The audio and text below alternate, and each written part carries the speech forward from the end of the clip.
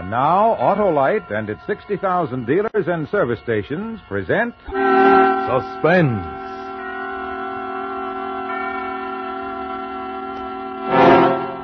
Tonight, Autolite brings you James Mason and Pamela Colino in Agatha Christie's Where There's a Will, a suspense play produced and directed by Anton M. Leader.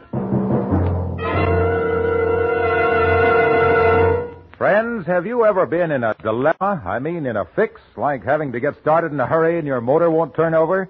Well, what you need is an Autolite Stay Full battery, that dandy dynamic battery you can definitely depend on. Why, by Cornelius, an Autolite Stay Full battery needs water only 3 times a year in normal car use. You can say bravura for that Aquapura. Plenty of extra liquid reserve. Yes, sirree.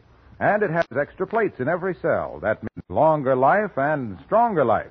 What's more, those plates are protected against loss by fiberglass insulation. I can't say enough about Autolite Stay Full batteries, those marvelous marvels with more liquid reserve than Hollywood has stars. So get wise. Get an Autolite Stay Full. Remember, you're right with Autolite. And now, Autolite presents James Mason and Pamela Colino in a tale well calculated to keep you in suspense. And now, Mr. Jepson, you really must let me make you a whiskey and soda. I have some excellent scotch. Never mind that, Ridgway. I've come to find out when you can raise 10,000 pounds. I see. Yes, I see. Well, Mr. Jepson, 10,000 pounds is a great deal of money. It's what's needed to cover your notes. Yes, that's right.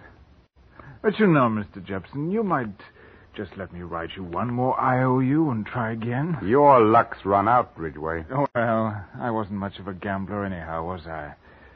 Perhaps it's just as well I've learned my lesson. How long, Mr. Jepson, would you say I have to raise the money? 4 weeks. I see, 4 weeks. And if I should fail to raise the money? I see. Well, you make yourself very clear, Mr. Jepson. But then perhaps all's not lost. Mrs. Harter, my aunt, has had the foresight to draw up a new will making me her heir. The money was to go to her niece, my cousin Miriam, but now a new will's been drawn up. Aunt Mary finds me much more satisfactory than poor Miriam. The very spirit of solicitude I am, forever inquiring about her health, about her poor weak heart. 4 weeks. Is that right, Mr. Jepson? That's right, Ridgway. Or else. I see. Or else.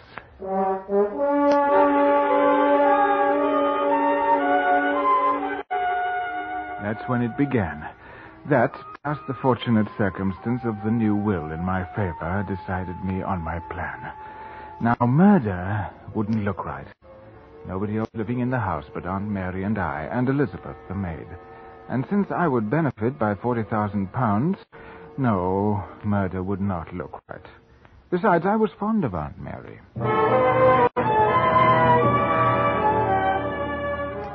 Well, a day or so after Mr. Jepson's visit, there occurred to me a rather whimsical idea for a practical joke. The first thing was to determine the degree of weakness of Aunt Mary's weak heart. And so I arranged an appointment for her with Dr. Meynell, the heart specialist in Harley Street. Just have a chair, Mr. Ridgway. Thank you, Dr. Meynell. Now, Mr. Ridgway, as you requested, I have gone over your Aunt Mrs. Harter thoroughly. Yes? And there is a heart weakness. How dreadful. But not terribly serious, Charles, Dr. Meynell says. But my poor dear Aunt Mary. Dear Charles. Naturally, you're shocked, Mr. Ridgway, but with the least care, she'll live to be 90, I should think. However, her mind must be kept well distracted. Mind distracted? Yes, distraction for the mind and no sudden shocks. That's most important. No sudden shocks. I see. Well, thank you, Doctor. Not at all. Out this way, my private exit. No use going through the waiting room again, eh? Well, good day, Mrs. Harter. Good day, Doctor. Goodbye, Doctor. Oh, I say, Ridgway. Yes? I minimized your aunt's condition just a bit. Didn't want to alarm her. You, understand. Yes, of course. But what I said about no shocks, no frights, most important. A good fright might very well carry her off. I see. I see. Well, thank you, Doctor.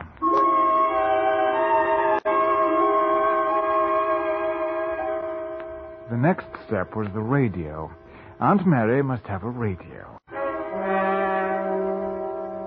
But, Charles, you know I don't care for newfangled things. We've got on quite well without a wireless. I don't see why we should have one now. But don't you remember what Dr. Manel said, Aunt Mary? The mind distracted, well distracted. Those were his very words. You know, I'm only thinking of your heart. I know you are, dear Charles. That's better, Aunt Mary. That's more like yourself. You are a comfort to me, Charles. Thank you, Aunt Mary. Now, about the radio. But really, Now. You really ought to trust my judgment. I'm a bit of an expert on radio, you know. Before the war, I even had a small sender station of my own. Some of the equipment's still in one of my boxes somewhere about. So, you see, I know. But the waves, Charles, the electric waves, they might affect me. There's no more electricity about it than there is about an electric light. Radio waves aren't electric. But, Charles,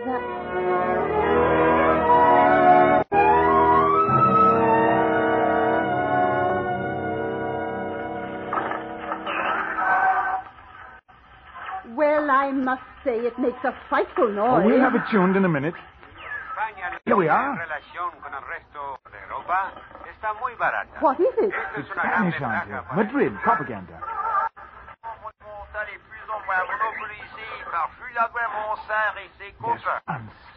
What do you think of that? You can tune in the whole world. You see, Aunt Mary, radio waves converging from all over the world on this little box. From Madrid, Paris, New York, and beyond. Beyond! Who knows how far beyond? Well, I must say, Charles, you're quite poetic about it. Am I? Yes, I suppose I am. That was the first inkling I had that my little practical joke was going to be fun. The acting and coaxing poor dear Aunt Mary along bit by bit. Every evening she'd sit by the radio listening to the news on the BBC Home Service and the classical music on the third program. Then, one morning, I attached a wire into the radio while she was still in bed, ran it along under the carpet into the small anteroom of the sitting room where the radio stood, took the hand microphone left over from my amateur sending days and hooked it to the other end of the wire, and everything was all ready. That evening, I backed the car out of the garage and started off for my regular Wednesday evening of bridge. But I drove only a short way, then parked behind a hedge and walked back to the house. I let myself in the side door and went into the small room off the sitting room where Aunt Mary sat alone listening to the radio.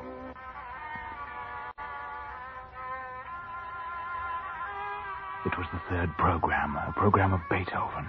I opened the door the slightest crack. The moment had come, and I felt my heart beating with strange emotion. I saw in my mind's eye Aunt Mary and the dimly lit sitting room, and I almost felt the mood she must be feeling as she sat dreamily immersed in the shifting strains of music. I picked up the microphone and... Mary. Can you hear me, Mary? This is Patrick. What? This is Patrick, your husband, speaking. From the other side. I am coming for you soon. Will you be ready, Mary? Patrick. Will you be ready, Mary? Patrick!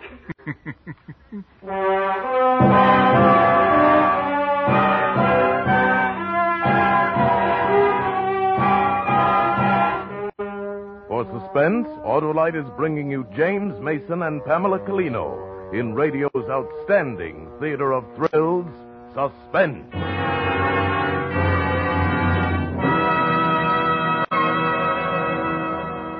Say, Hap, I spent Washington's birthday telling my young nephew the story of George Washington. What a great man he was. How he always told the truth. Well, that was nice of you, Harlow. This younger generation should know about George Washington. And to illustrate, I told him how I always tell the truth about Autolite Stay Full batteries. What? Those marvelous, wonderful get-up-and-get batteries with the extra reserve of water. Why, son, I told him a camel is practically dehydrated compared to an Autolite Stay Full battery. Because an Autolite Stay Full battery needs water only 3 times a year in normal car use. But, Harlow, you were telling your nephew about George... Always tell the truth, I told him. Like I tell people about the punchy power for peppy performance packed in an Autolite Stay Full battery because of that ample sample of H2O. Yes, by Cornelius, I told him an Autolite Stay Full battery needs water only 3 times a year in normal car use. That extra liquid reserve means longer life and stronger life. I told him about the fiberglass insulation between plates that adds months to the life of an Autolite Stay Full battery. Well, I'm sure the kid learned a lot about George Washington. But wait, here's suspense. And now, Autolite brings back to our Hollywood soundstage James Mason, who will be joined by his wife, Pamela Colino, in Where There's a Will, a tale well calculated to keep you in suspense. After I'd spoken with the voice of Aunt Mary's dead husband, I waited a moment. Then, very cautiously, I looked into the sitting room. Aunt Mary was sitting bolt upright, transfixed. Then a sob broke from her as she looked toward the radio, which was now innocently transmitting the BBC third program again. I had to bite my lips to keep from laughing. But Aunt Mary said nothing about her experience. So I was obliged, the 4th morning after that, at breakfast, to say casually, "Oh, I say, Aunt Mary." Yes, Charles. I was just wondering, last evening... Yes, Charles? Aunt Mary, who's that funny old boy up in the spare room? The picture, that is. You know, the picture over the mantelpiece, the old boy with the beaver and the side whiskers. Well, really, Charles, your tone is most disrespectful. I'm sorry. It's your Uncle Patrick, Charles. My late husband. Oh, I say, I'm sorry. I'd no idea. After all, I never did know him, Aunt Mary. Very well, Charles. You see, I wondered. It was queer. Queer? What's queer? Are you trying to say something, Charles? No, not really. It's nothing. Nothing that makes any sense, I mean. I wish you would tell me what it was that made you ask me about the picture of your uncle. Well, if you will have it, I fancied I saw him. Saw him? The man in the picture, I mean, looking out of the end window when I was coming up the drive last night. What? Yeah. Later on, I happened to drift into the spare room, and there was the picture up over the mantelpiece, the same man. It's all quite easy to explain, really. I expect subconscious and all that. I must have noticed the picture before without realizing it, and then just fancied the face in the window. Aunt Mary, is something the matter?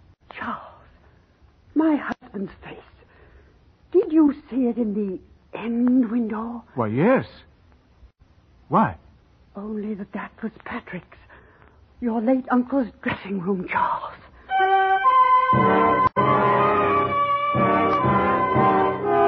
The very absurdity of the story I made poor Aunt Mary believe was fun. The clever, roundabout way I played my role. The following Wednesday night, I pretended to go and play bridge again. I concealed myself in the room off the sitting room just as before, took up the microphone, and spoke from the other world in the same sepulchral tones.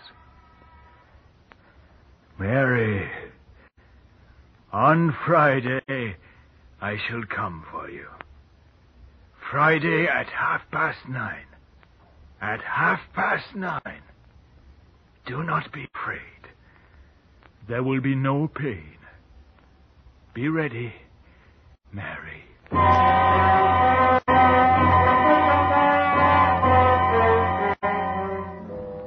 When I came into her bedroom the next morning, Aunt Mary was speaking to Elizabeth in a most businesslike manner. Now, here you are, Elizabeth. I want you to take this letter I've written. Yes, ma'am. I wrote it last evening. If anything should happen, Friday evening. You understand me? Yes, ma'am. Friday evening? That's my night out. So it is, and you go right ahead. However, if anything shall have happened by the time you get back on Saturday, I want this letter delivered to Dr. Mayle. Yes, ma'am. Now, the top left-hand drawer of my bureau, it's locked. The long key with a white label. Everything in the drawer is ready. Ready, ma'am? For my burial. Oh, ma'am, what are you saying? I thought you was in a sight better health. Never mind that, Elizabeth. Don't be maudlin. Ma'am. Elizabeth, Did I ever tell you how much I've left you in my will? Oh, no, Mum. Well, I can't seem to remember. It was £50 in the old will, but did I raise it to 100? Well, at any rate, I want you to have £100. I'll have to look into it. But if anything should happen before I do, then Mr. Charles will see to it. Did I hear my name mentioned, dear Aunt Mary? Oh, good morning, Charles. Yes, I was just saying to Elizabeth, I don't know if I've left her 50 or 100 pounds. But if anything should happen to me, it's to be 100 pounds. Well, I must say, that's a gloomy thing to be thinking about. Oh, Miss Charles, she's been carrying on most awful just now. What's this? That's enough, Elizabeth. You may go now. Yes, Mum. Yes, Mum. Well, now, just what in the world is all this about? Suppose you tell me just what's going to happen to dear Aunt Mary. Charles, what do you plan to be doing Friday evening? Friday evening? Well, as a matter of fact, the Ewings asked me to go in and play bridge. But if you'd rather I stayed at home... No, Charles. Actually, I prefer to be alone. Well, just as you wish. You know, I think I'll have Mr. Hopkinson send me the will. I want to find out about the bequest to Elizabeth. It's either 50 or 100 pounds. The rest, dear Charles, of course, goes to you. Yes, dear Aunt Mary. Whatever you say.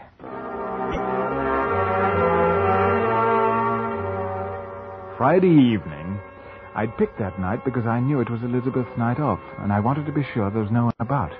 Friday evening, at 8 o'clock, I drove away, waited for an hour to elapse, then slipped back into the house. I looked through the crack in the door and saw Aunt Mary sitting in the high-backed chair beside the radio. As I listened, the 9 o'clock news ended, and a program of music was about to begin. It was 9:15. 15 minutes till the appointed time for the arrival of the dead Patrick. This time, I did not touch the microphone. I went upstairs, opened a camphor chest of old clothes in the spare room, took a tube of spirit gum from my pocket, and bent forward intently in front of a mirror.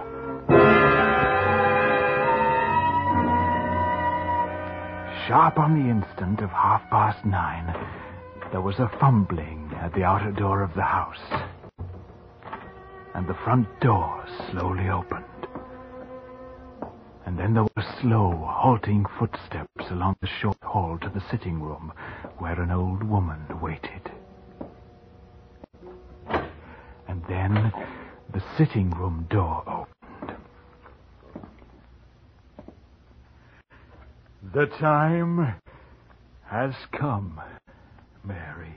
Patrick, I'm ready.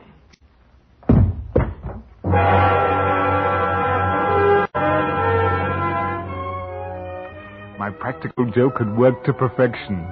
Aunt Mary's poor old heart couldn't stand the strain of seeing her dead husband, Patrick, arrive in person to carry her off into the spirit world. I stepped over the body, which had fallen dangerously near the burning fire in the grate. I took the poker and thrust some folds of paper that were lying in the ash into the fire to bring up a blaze, and in the blaze burned the false beard and side whiskers. I detached the wire fixed into the radio and took wire and microphone upstairs. I undressed and replaced Uncle Patrick's old-fashioned suit of clothes in the camphor chest in the spare room where I'd found it. Then I dressed again and went off to play bridge at the Ewings.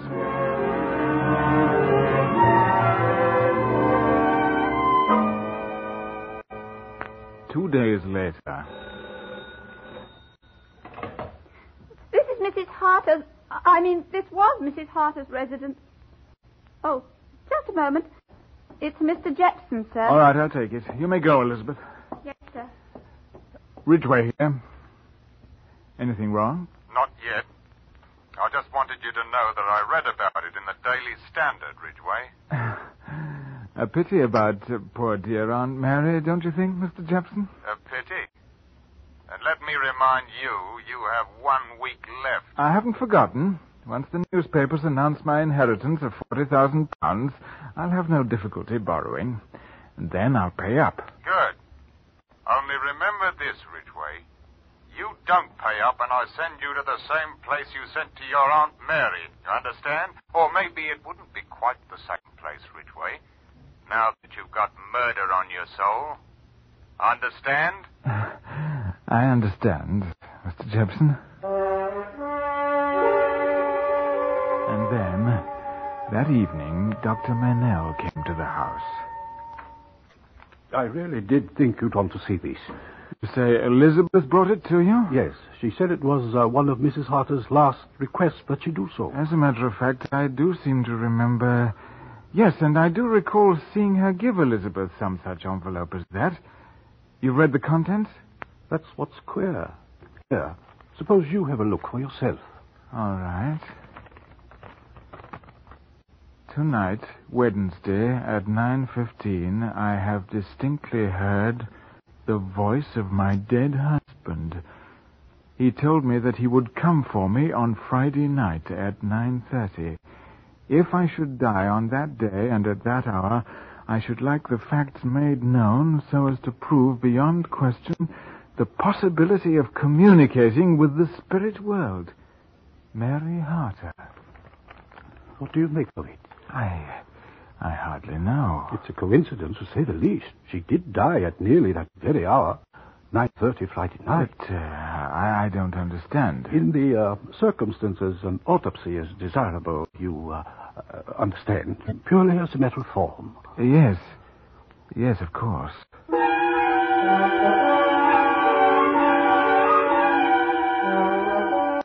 Why not? Of course, everything must be done according to form.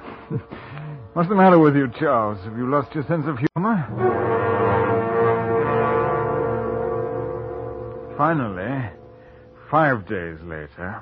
Mr. Hopkinson is here to see you, sir. Thank you, Elizabeth. That'll be all. Yes, sir. Good morning, Mr. Ridgway. Frightful morning. Mr. Hopkinson, about Mrs. Harter's, my aunt's, will... I did not quite understand your insistent messages to me, Mr. Ridgway. You seem to be under the impression the late Mrs. Harter's will was in our keeping. Why, yes. I've often heard my aunt say as much. Oh, quite so. It was in our keeping. Was? That is what I said. Mrs. Harter wrote to us, however, asking that it be forwarded to her. There seemed to be some haste to the matter. At any rate, we got it out to her at once. She would have received it on Friday, the day of her death. I do seem to remember her making mention of it. Something about the bequest to Elizabeth. She wanted to check the amount. It must be about the house somewhere, then. Elizabeth has been through Mrs. Harter's personal effects, I believe. Yes, just a moment. I'll call her. Elizabeth? Yes, Mr. Charles? Elizabeth, come here a moment, please. Yes, sir? Elizabeth, when you went through Mrs. Harter's things, was her will among them? No, sir. You're sure, Elizabeth? Yes, sir. You see, I know what it looked like. The poor mistress had it in her hand the very evening of her death when she sent me out. You're sure of that? Oh, yes, sir. She pointed out that about the £50 to me, sir. She said as she told you to give me the other £50. Not that I mentioned it to press you. No, of course not. The will was in a long blue envelope, sir. Quite right. The same blue envelope, Mr. Charles, sir, was lying on the radio table by her chair the morning after. But empty, sir. It was the envelope in which I dispatched the will to your aunt, Mr. Ridgway. Mr. Ridgway, was there a fire in the grate on Friday evening? Yes, of course. I see. What are you driving at, Hopkinson? I'm afraid, Mr. Ridgway, only one conclusion is possible. Your aunt sent for her will in order to destroy it. What? Yes, Mr. Ridgway. But why? Why? You had no disagreement with your aunt, Mr. Ridgway? Not at all. We were on the most affectionate terms right up to the end. Of course. Quite. Mr. Ridgway, you will understand, under the circumstances, we were obliged to investigate. Investigate? What do you mean? It happens that there is a former will of Mrs. Harter still extant. By it, Mrs. Harter leaves everything to her niece, to your cousin, Miriam. To Miriam? Yes, but... As for the more recent will sent by me before her death to Mrs. Harter, it must have been burned in the grate. Burned? The will was burned. Mr. Charles, can I get you something? No, I'll be all right. You may go, Elizabeth. Yes. I'll run along, too, Mr. Ridgway, if there's nothing further. No, I'll telephone. Quite. And yet there would seem to be little use for that. We've notified your cousin Miriam of her inheritance. As As a matter of fact, I'm surprised you didn't know all this yourself. You see, we sent word round to the press yesterday. Well, good day, Mr. Ridgway. Good day. I remembered some folds of paper that I thrust into the fire to make it blaze up and burn the false beard and side whiskers with which I'd frightened an old lady to death. And then I remembered something falling. A paper. A will. From an old woman's fingers as she stood frozen in terror too near the fire. I saw the fire again, consuming something. Consuming the will. All my cleverness. Your maid said you weren't in, but I thought she was lying. I don't like liars, Ridgway. Mr. Jepson, I read the papers. I read who's going to inherit your aunt's money. I don't like liars. But I did think I was going to inherit, or why would I have killed her? You killed her? Of course. Oh, so you did kill her. How many times do you want me to say it? I believe that'll do. All right, Inspector. That's what I wanted you to hear. Come in. What? And bring in the maid, too. That was very clever of you, Mr. Jepson. I must confess, I had my doubts. Now, Mr. Ridgway, you'd better come along. But I was only joking. Young woman, Yes, sir? you heard Mr. Ridgway say he killed his aunt? I did, sir, but he must have been joking. Never mind, that's enough. By the way, Mr. Ridgway, you'll be interested in knowing, I'm sure, that we checked with Dr. Manell on the autopsy. According to his report, your aunt's heart was so weak, she could not have lived another month. What are you laughing at? That's your joke, old man. Oh, your joke. Yes.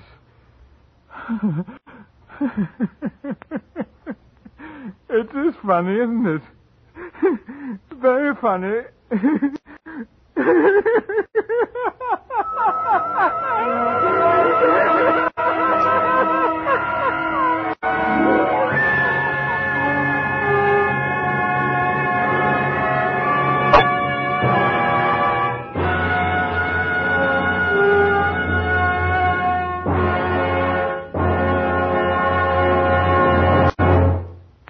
Thank you, James Mason and Pamela Colino, for a splendid performance.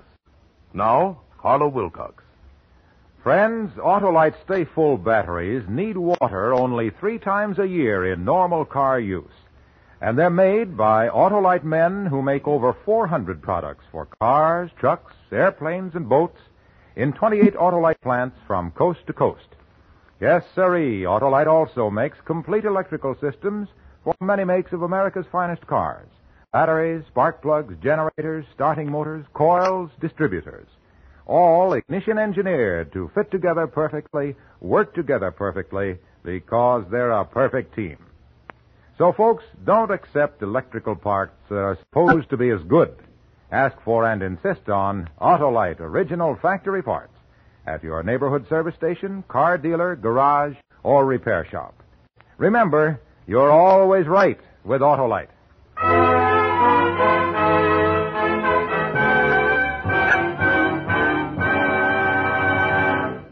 Now, here again is James Mason and wife Pamela Colino.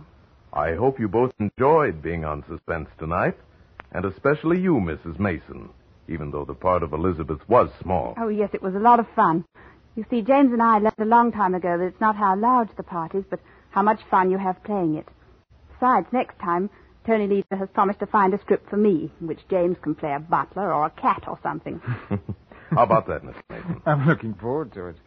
And we're looking forward, too, to next week when Joan Fontaine will star in The Lovebirds, another gripping study in Suspense.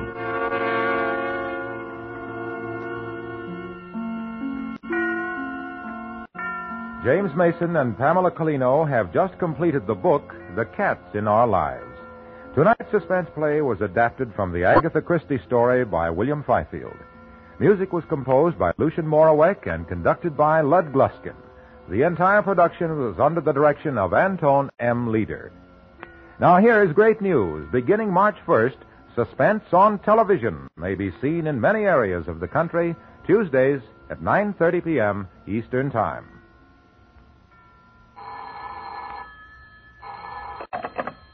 You can buy Autolite electrical parts, Autolite resistor spark plugs, Autolite stay-full batteries at your neighborhood Autolite dealer. Switch to Autolite. Good night. This is CBS, the Columbia Broadcasting System.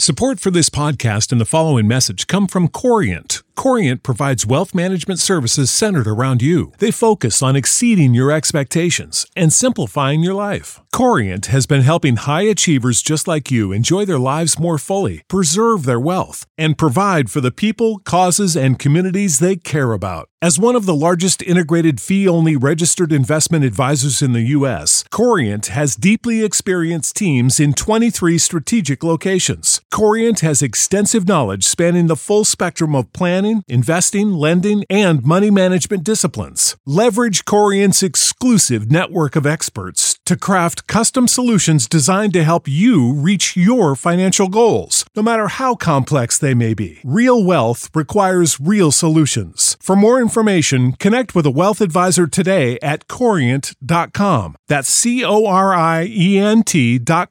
Corient.com.